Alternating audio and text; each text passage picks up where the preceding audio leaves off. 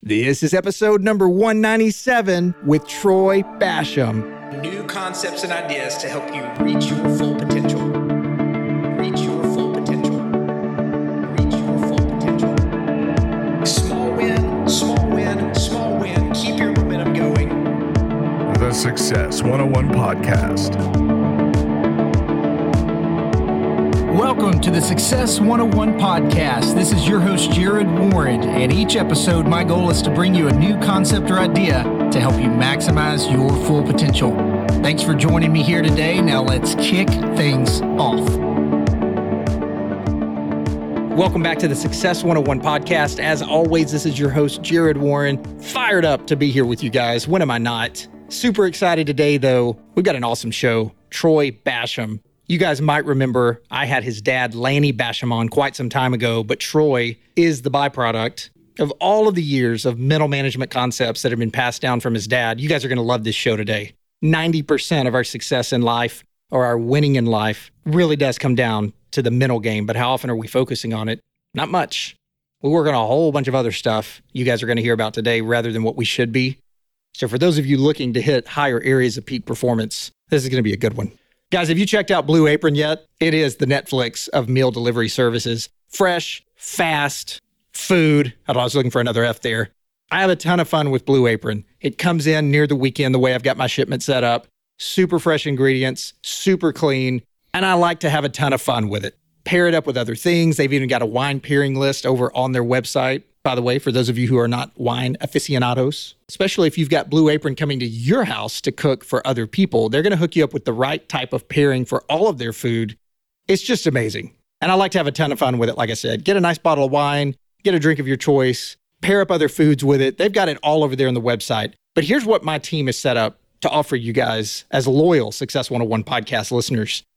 And I had them set it up this way for people who maybe were like me a year or so ago and heard about meal delivery services and like, I don't know, probably expensive, probably not big portions. You know, there are all these reasons why I didn't dive in. But these are really great offers to help you really dip your toe in the water, so to speak, to find out if you like this, which I know you will. So head to success101podcast.com/Blue Apron. The first offer that we have there is 3 meals free on your first Blue Apron order. 3 meals free.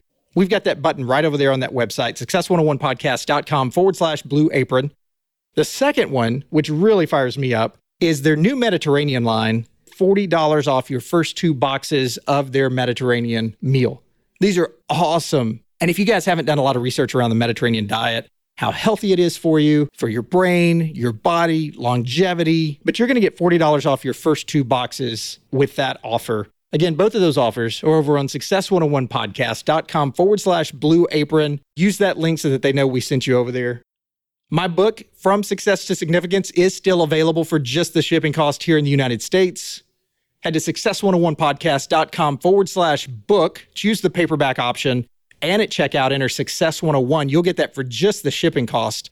The 5 components for creating your strategy, the 6 vision building guides are in that book, and I built it like a workbook for those of you who have heard about it before, where you can go through and really map out your vision, get clearer on your goals, build clarity. I wanted to make it that way so someone wouldn't just read more about goal setting, but not actually be able to put it to practice. If you're outside of the United States, you can click the ebook reader option. Both of those are over there on success101podcast.com/book. Go check it out. Also, my coaching programs on the coaching tab at the website. 4 different modules for you guys to choose from, depending on how deep you want to dive into this, but it's one-on-one time with me. I brought on 5 new coaching clients last month, and our relationships are already starting to build, and I like to dive in fast.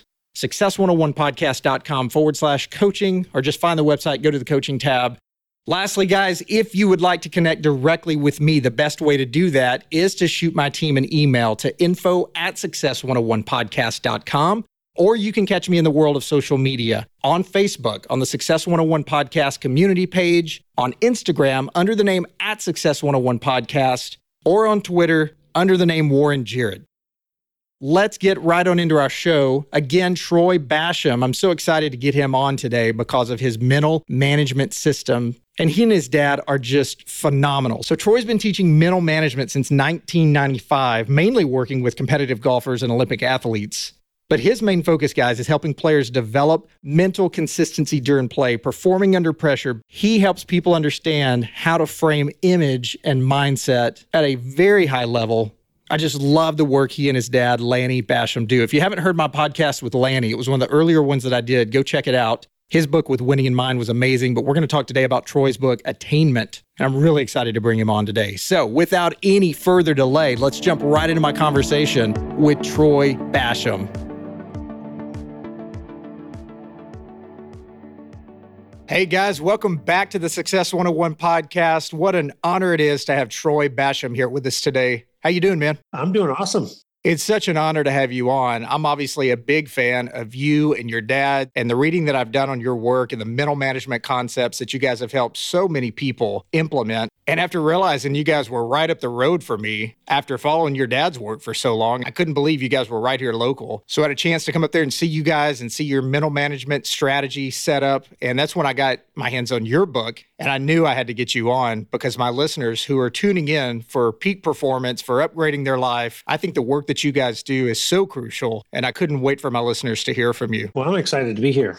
Looking forward to it. Your book called Attainment. It really stood out to me whenever I first saw it because I didn't know, obviously, a lot about your work. I knew about your dad, Lanny Bassham, with Winning in Mind, that he wrote is one of my favorite books, but you are obviously a byproduct of him being his son. But your book, Attainment, the 12 Elements of Elite Performance, was awesome. And I know you've got some great accomplishments as far as national championships, world championship, and implementing this mental management system for about 20 years now. Take us through the origins of Attainment. Take us through some of your work that helped lead to that, and we'll go into the research. But the first thing I've got to ask is why 12? When you wrote this book, of all the things you could have put in there, why did your research lead you to 12 being the right number for the elements of elite performance? Sure. Obviously, growing up basically with a living legend, gosh, since I was born, Dad was already on the national team and working towards making the Olympics. By the time I was 6 years old, he won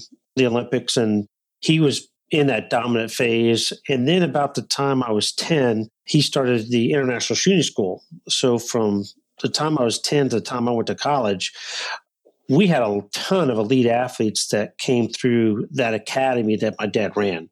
And they were from Japan, Australia, to India, to South Korea.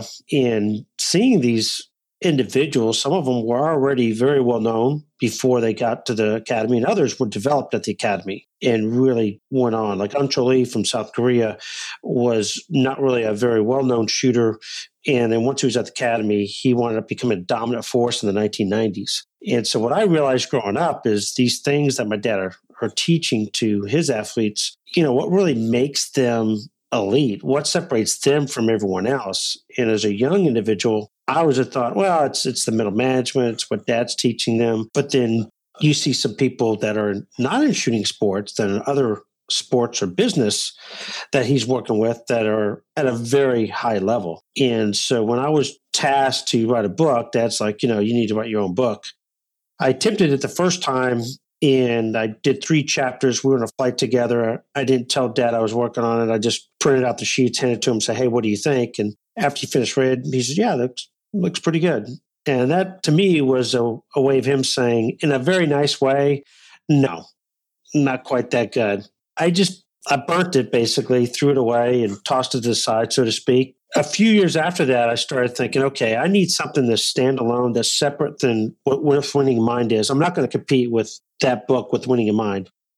It's probably the best kept secret out there. It's amazing. It's sold over 300,000 copies and has never been in a bookstore all these years. People like it. They refer it. I realized I wasn't going to compete with that. So I'm thinking, okay, what is it that separates these guys from everyone else? And really, it goes back to the old 5 things that, separate people. You have to have passion. You have to have opportunity. You have to train with a purpose. You have to be mentally strong. And you also have to have the self-image of a champion. If you don't have a self-image of a winner, you're not going to be at the top. But within those 5 things, I wanted to illustrate some main points, and this goes into the 12 elements of elite performance. And the idea originally was I'll do 5 chapters, 2 elements per. But as I started going into it, there were a couple of them that I really want to hit one point in a little different direction. And the other one, it just kind of capped off what the book is titled. And that's how I kind of came up with 12.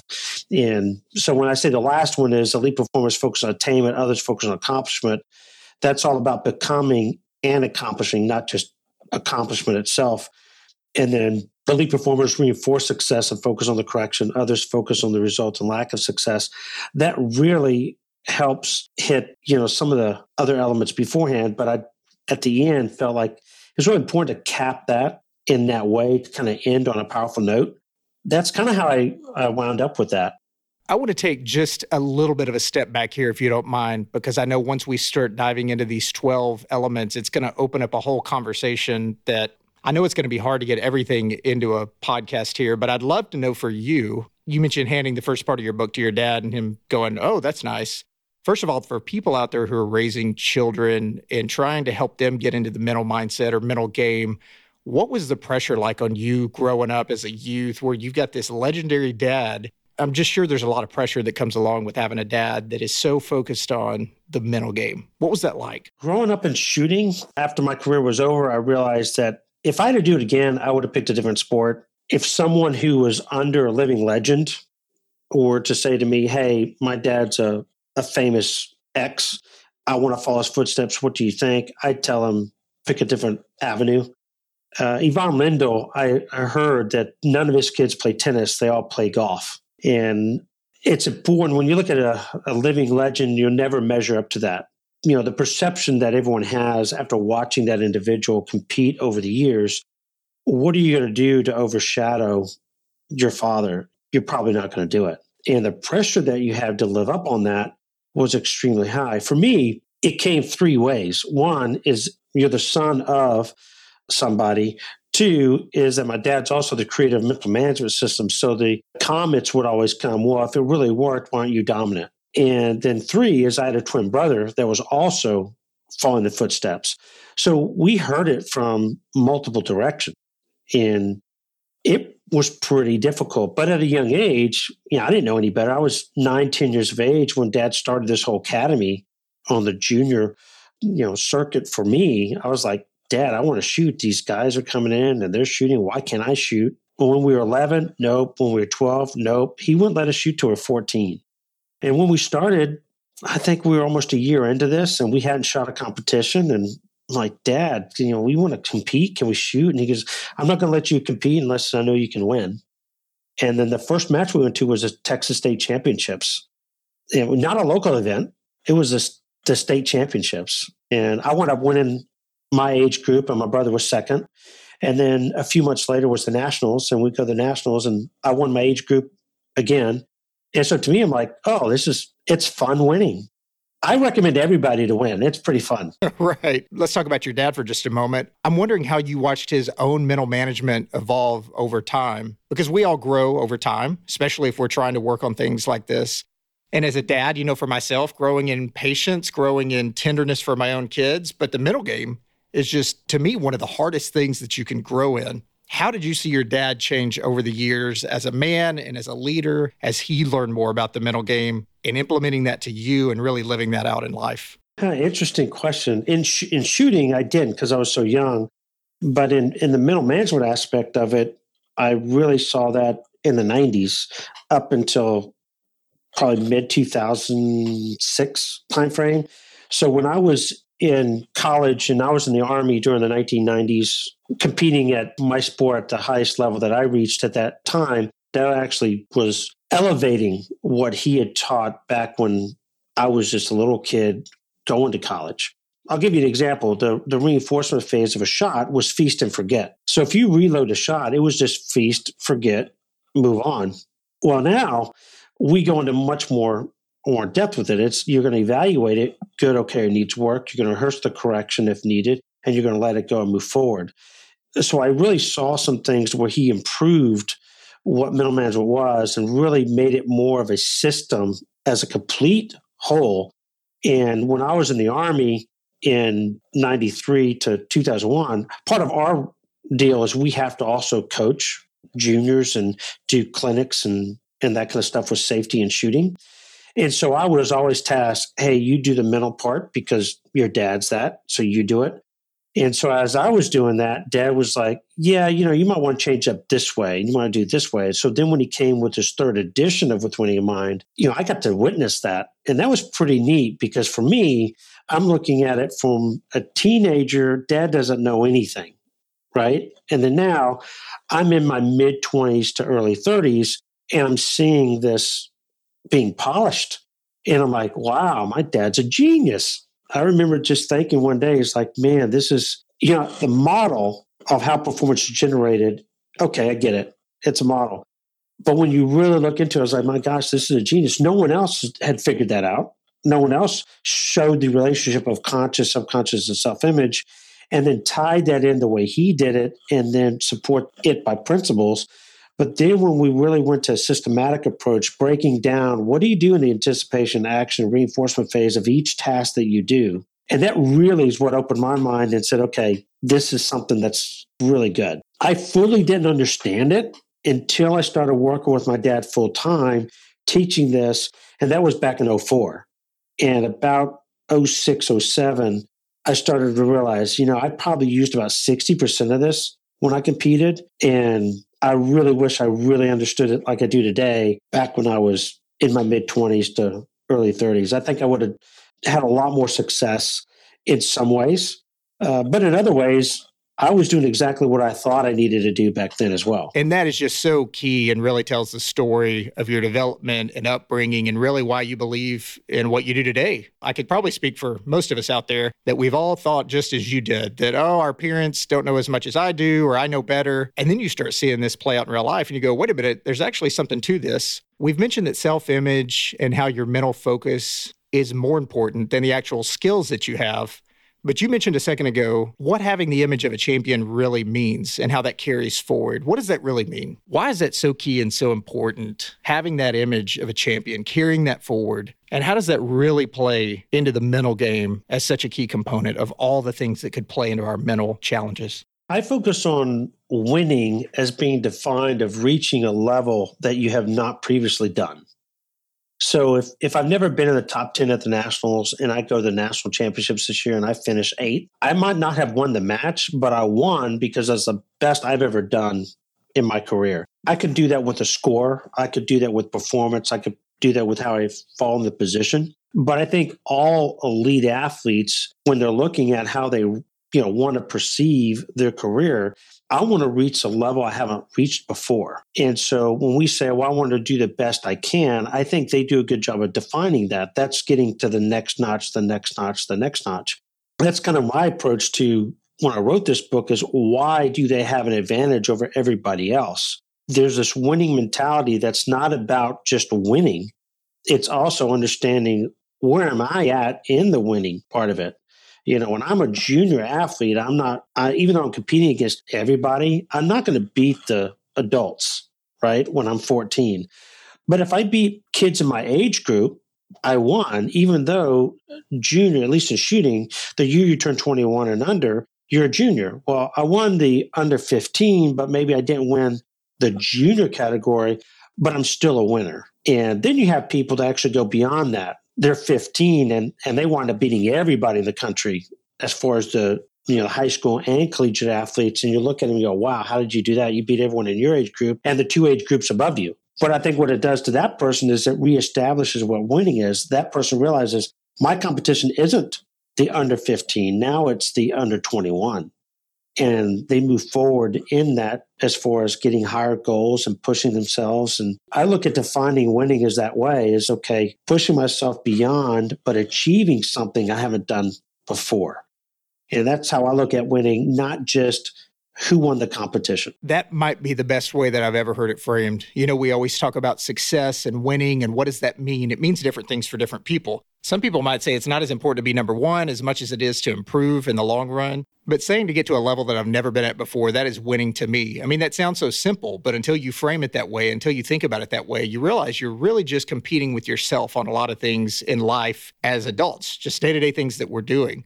And I think one of your elements, number 10, was elite performers actively build and protect their self-image. I think that goes right along with what you just said of having the image of a champion. It's getting somewhere that you haven't gotten to before and saying, okay, how do we improve even on that further? Not necessarily just winning, which really kind of goes a little countercultural to what many of us have been taught or we try to teach our children. No, I think that's exactly right. And the fact that when you're winning in those increments, you are building your self-image. You are starting to realize, wait a minute, maybe I can go the next level. Maybe I can go the one above that, and so on. And it gives you perspective of where you're at.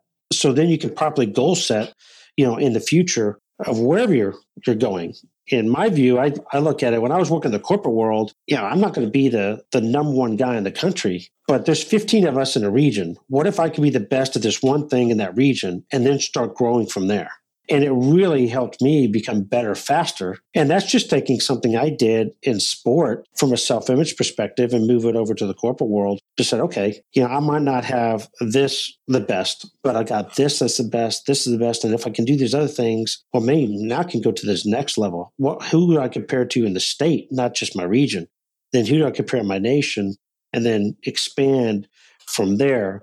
It's kind of like you hear about people say they have like a big sky goal, go for, if you try to hit Jupiter, you might hit the moon kind of thing. And you have other people say, no, it needs to be realistic. And my view is, no, it needs to be in the middle.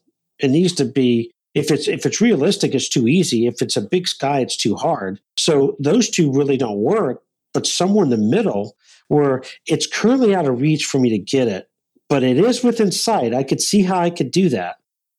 Then I think you've got a goal. And now when you achieve it, you're going to tell me you didn't become a winner? I would say you absolutely did. How do we take this mental management into the world, the corporate world of burnout, fatigue, negative talk, self-sabotage? Talk to me about framing our mindset each day, whether it's the Olympics or athletics or the corporate world, but just winning the day. I think so many people have gotten into such a hole mentally that it's hard for them to think about winning the day.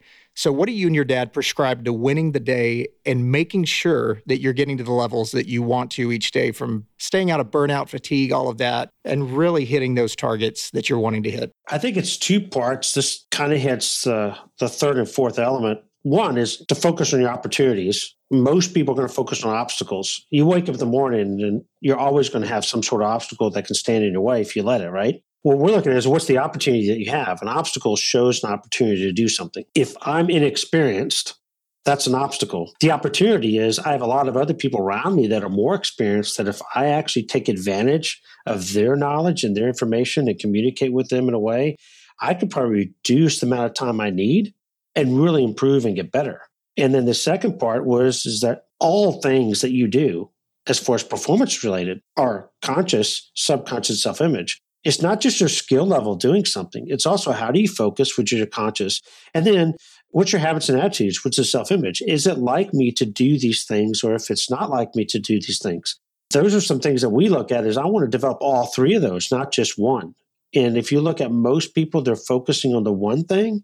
They're not focusing on all three. And I think element number 7 is elite performers focus on what they should do, whereas others focus on what happened. Yeah, we have a saying, always focus on what you should do, not what you did. In some cases, you did great. Well, what should you do? You should focus on how you did it well. So when we keep a performance journal, the big meat of the performance journal is the what went well section. And I tell people you want to state what you did, how you did it, and then give an example. It's not really important what we did as much as it is on how did I do that and build and elaborate on it so my self-image can grow and I can reach that next level of my ability, because my self-image is going to hold me back. We have some people that have a lot of ability. They're really skilled individuals, but their self-image is holding them back. And when you look at that one, which is what you're talking about, is focus on what you should do. When they don't perform well like they know they can, what do they focus on? They focus on the problem and what didn't happen that they wanted, rather than focusing on what they should do next time they have that opportunity. Absolutely. And a lot of that ties into element number 8, which is elite performers focus on the process, whereas others focus on the outcome. And knowing that if I just focus on the process, even if I haven't done things to have what seemingly would be a great outcome today, I can still hold my head high, go home happy, and know that it's coming. Yeah, I would agree with that. I think most people probably don't have a defined process and they struggle with that. And when they look at it, they're evaluating am I successful or not based on what accomplishment would be, what the result is or not, rather than what is the system I'm using that's process oriented, because I can control process. I can't control outcome. I think when you look at that, you probably say, yeah, I think you can look at most games, whether, in any sport and say, yeah, it probably works out that way. In our sport, you don't know what score it's going to take to win. So why worry about what the score is going to be? Why not just focus on, okay, what's a systematic process to run, follow that, and trust that the end result will happen. The reality is if you go back and look at it and say, okay, did I run my process well? And if I did, I could probably identify where I need to work on my game. And when I'm working with clients, I have them, I say, I want you to grade your technical and your mental process. I mean, you got a certain way technically that you want to do something, right? As well as mental. So let's separate the two. And when they have a high number in both of those areas, I don't have to look at the leaderboard to know where they're at. We know that they're going to be up there at the top. And, sometimes they don't win, but many times they do. And if I can define the process that will generate the success that I desire, and I can define that, and I can master that, and I can duplicate it to where I have consistency, I'm going to trust that it's going to work. And I'm not going to try to make it happen. I'm just going to let it happen. I think that's what, most of us try to do is we do the opposite. We try to make it happen rather than letting it happen because we don't have a defined process to trust. And if you have a defined process that you can trust, especially if you've got 70 years worth of data, right? You would think it would make it easier. But for some reason, humans are not designed that way. They're really designed to try to make something happen instead of trusting that it will happen. The ones that do trust the process tend to wind up having more success than everybody else. And it goes back to your element number 6 as well. For those of you who haven't seen the book yet, element number 6, elite performers focus on solutions, which I would think that's process. Focusing on solutions versus focusing on the problem, which could go back to outcome. I didn't get this, I didn't get that, I didn't score this, I didn't win that, therefore I'm a failure. No, just keep doing what you're doing. Keep pushing forward. Keep doing the process. And that's going to solve a lot of things, especially the mental game, which, as we've said, is 90% of this entire equation towards success. Yeah. A lot of people just, I think, don't look at it that way. I have to know what the problem is in order to fix. Yeah, but most of the time we know what the problem is. So let's focus on the solution rather than the problem. Yeah, I'm not a problem solver. I'm a solution finder. That's how I want to be. I want to focus on the solution and find it and not dwell on the problem. If I dwell on the problem, I'm going to have a lot more problems. And I don't need more problems. We live in a stressful society as it is, right? In shooting, it's a little easier because most of the shooting sports are precision sports. The difficult part is to try to be perfect every single time. And the reality is we can't. We're imperfect as human beings. There's some of us that are perfectionists by nature. It's just, a part of our personality, right? We want to be perfect. We're perfectionists. Everything's going to be right. What's interesting, though, is we're not. We make mistakes. We're designed that way, but we strive to be. And when I look at it, I'm sitting there thinking to myself, I can't really be perfect physically. I'm always striving to work on my craft, but I'm in a sport that if I miss the target, my chances of winning go down quite a bit. We talk about 3 types of imprints. There's an environmental imprint, what the environment does to us. There's an actual imprint when I actually shoot a shot. So there's also a third one, and that's an imagined imprint. Well, if I'm shooting and I execute a perfect shot and I don't get a perfect result, it could be because the wind blew the bullet out of the tin ring. That's environmental imprints. Like I shot it going, but I see the result. It's not good, but it's there. I can't take it back. I did it. Other times I actually shoot it when I shouldn't, and I know I shouldn't have shot it, and it misses a tin ring. But that's an actual imprint. I actually did it. But an imagined imprint, I can control. I can think about it. And the great thing about imagined imprint is I can imprint anytime I want. So I was at a World Cup once in Milan, Italy, and a teammate of mine were shooting on the second relay the next day, which started at 10:30. And right across the street from the hotel was this little pizza place that if you've never had pizza from Milan, Italy, you know why you cross the street at 10 o'clock at night and have a late night snack. It is fabulous. I mean, just looking at the way they cook it and you walk in there and it's like, oh, this is awesome. We're sitting there shutting down. I mean, you're excited about the match tomorrow. And So about 11:30, we're like, man, we need to get to bed. So we're, walking inside the hotel, and I see Leif Roland, who's world champion. He's actually held the world record twice in air rifle. And he shoots on the relay before me, which is at 8:00. And I'm looking at my watch. I'm like, man, it's after 11:30. What's this guy doing? He should be in bed, asleep. And so I just went up to him, made a joke about it. And he was playing a card game with some other shooters, and walks over to the side and pulls me aside and says, I have 2 rules. And I said, what's that? He goes, well, you're not going to get good rest the night before a big competition. If you have a big event, the night before, you're not going to get rest. You're too excited. You cannot think about anything but that event. So you're not going to get rest. So I got plenty of rest last night. So I slept for 12 hours. It was great. I will be okay. He goes, second is when I do go to bed in about an hour, maybe I will get to bed about 1 a.m. I will shoot a perfect score like I'm shooting the match. And I said, I do that every night before a match. I'm like, so you're shooting a 600 every night before a competition? He says, no, I've never made it to 600 because I always fall asleep around 40, 50 shots. He said, but the idea is I'm shooting exactly like I want to because I can picture it. I can see it. Even though I physically can't do it, I can actually see myself doing it. And this guy's 2-time world champion, a world record holder, I should say. I'm looking at thinking, okay, one, he's talking physical, the rest the night before the night. But the other one, he's talking about mental. And so what happens is he became who he thought. I'm a person who has the ability and know I can shoot good scores at the highest level because I imprint it all the time. Now, he has the skill to do it. He's not doing it. So by doing the mental imprinting, all of a sudden it promotes the probability that his self-image becomes, you know what, maybe we're good enough to do that. And over time, he becomes this great shooter of his country. I think that's a good illustration of you are who you think. If you think you can do something, and I'm talking about someone who has a skill to do it.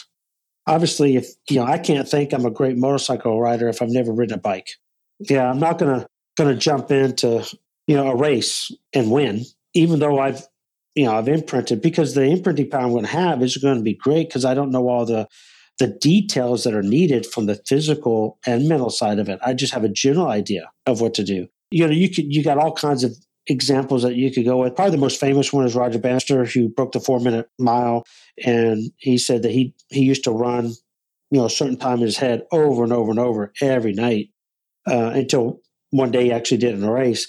And so I just think that goes on to what you're saying, is that you are what you think.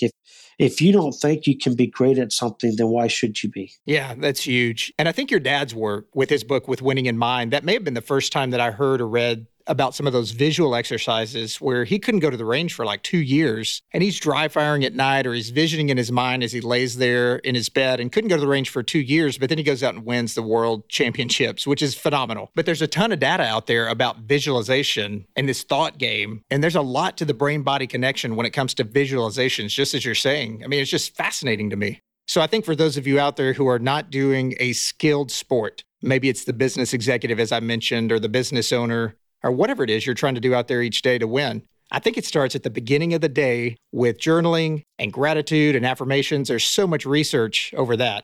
The whole mindset of like, let's just get up and go work and we don't need any of that. That was me. I was stuck in that. And how you start the day is so key. And there's so much research behind how you start the day, how your mental mind, so to speak, is engaged in these success tools and tactics, and not just getting up and just diving into work, but actually setting yourself up to win the day through some of these things that people just aren't taking the time to do. Yeah, no, it works. I mean, I won my last national championships doing that. When 2001, I was 6 months before I actually really shot a match. I just put a little target on a wall, dry fired, basically did what Dad did, and wound up winning the national championships that year as well. So it does work. I think it really helps when someone has a skill level and success that they've done it before, as far as from the physical standpoint, that I can't get to the practice or the training like I want. They're much more acceptable with the mental practice, and adopting that with the limited physical practice they can get.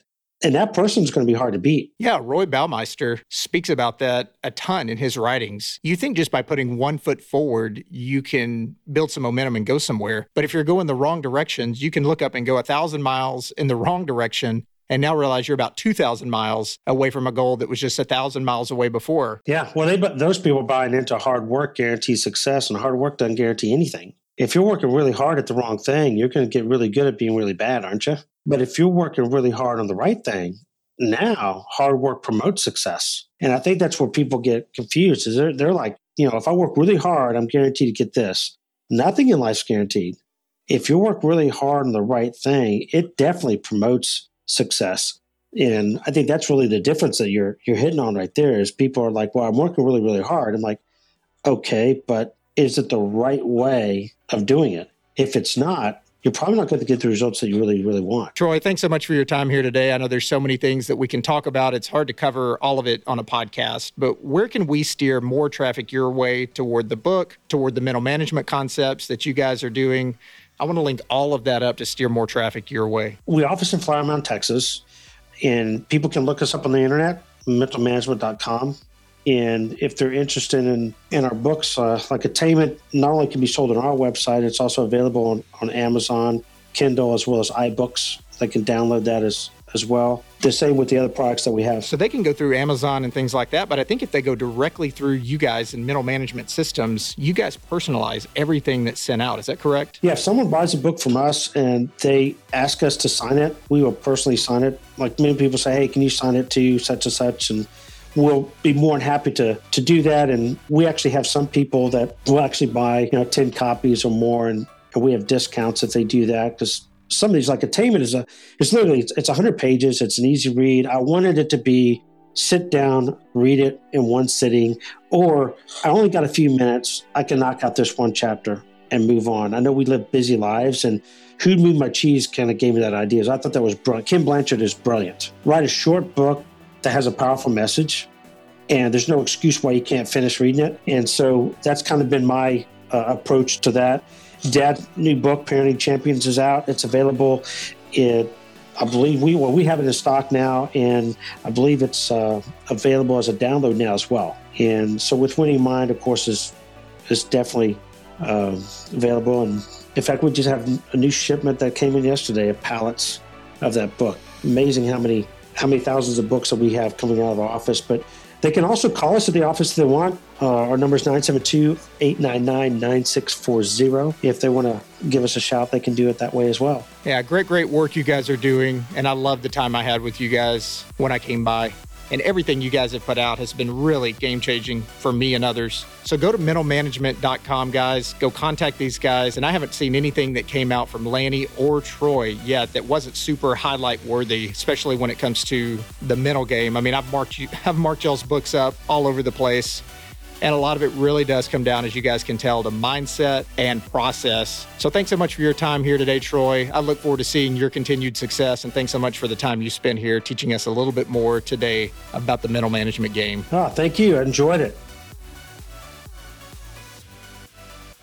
Guys, I loved having Troy on the show today and hope you took a ton away from his peak performance message. Again, connecting with me is easy. Shoot my team an email to info@success101podcast.com or catch me in the world of social media. I'll catch you guys on the next awesome episode. Until then.